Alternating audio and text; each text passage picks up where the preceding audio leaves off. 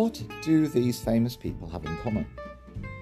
Walt Disney, Oprah Winfrey, Albert Einstein, J.K. Rowling. Well, they never expected to succeed. For a long time, they were seen as failures. In the world's eyes, they were never going to make it big. But somehow they overcame and they made it. What do these famous people have in common? They were all underdogs, expected to fail. The world was against them, their past was against them, but they eventually succeeded against all the odds. We love an underdog, don't we? We love to see them smash all expectations, astonish the crowds as well as the press. American Underdog is a recent film about a sportsman who does just that, based on a true story. Yes, we love them. We so want them to win. Scream at the TV, come on, you can do it. David was the archetypal underdog. In comparison to the giant Goliath, he was tiny. In comparison to the giant's strength, he was weak.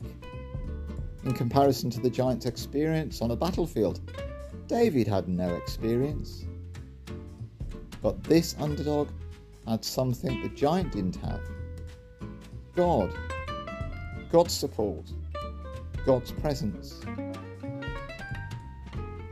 In the economy of God, underdogs have a lot going for them because God loves them. He loves those who acknowledge their weakness. He loves those who recognize they're small. He loves those who know they have great need because in and of themselves they have nothing. How does the Apostle Paul put it? The weak are made strong, and God's grace is enough. In today's world, the church is no longer the powerful force it once was.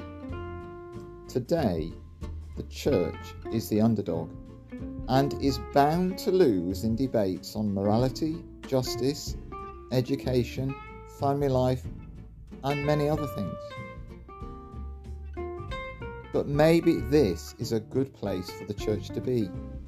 Maybe it will honestly recognise how weak it is, then lean much more into the God who is strong, and then see Him bring victory to His people.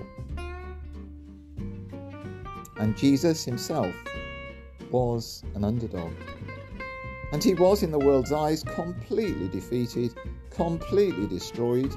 He was downtrodden by the darkness, never to rise again. But wait a minute. On the third day, at break of dawn, the women went to the tomb, and it was empty. So you know what? It's okay to be an underdog. As long as in our weakness we lean into God, we'll be okay. The church, that includes us, will win in the end.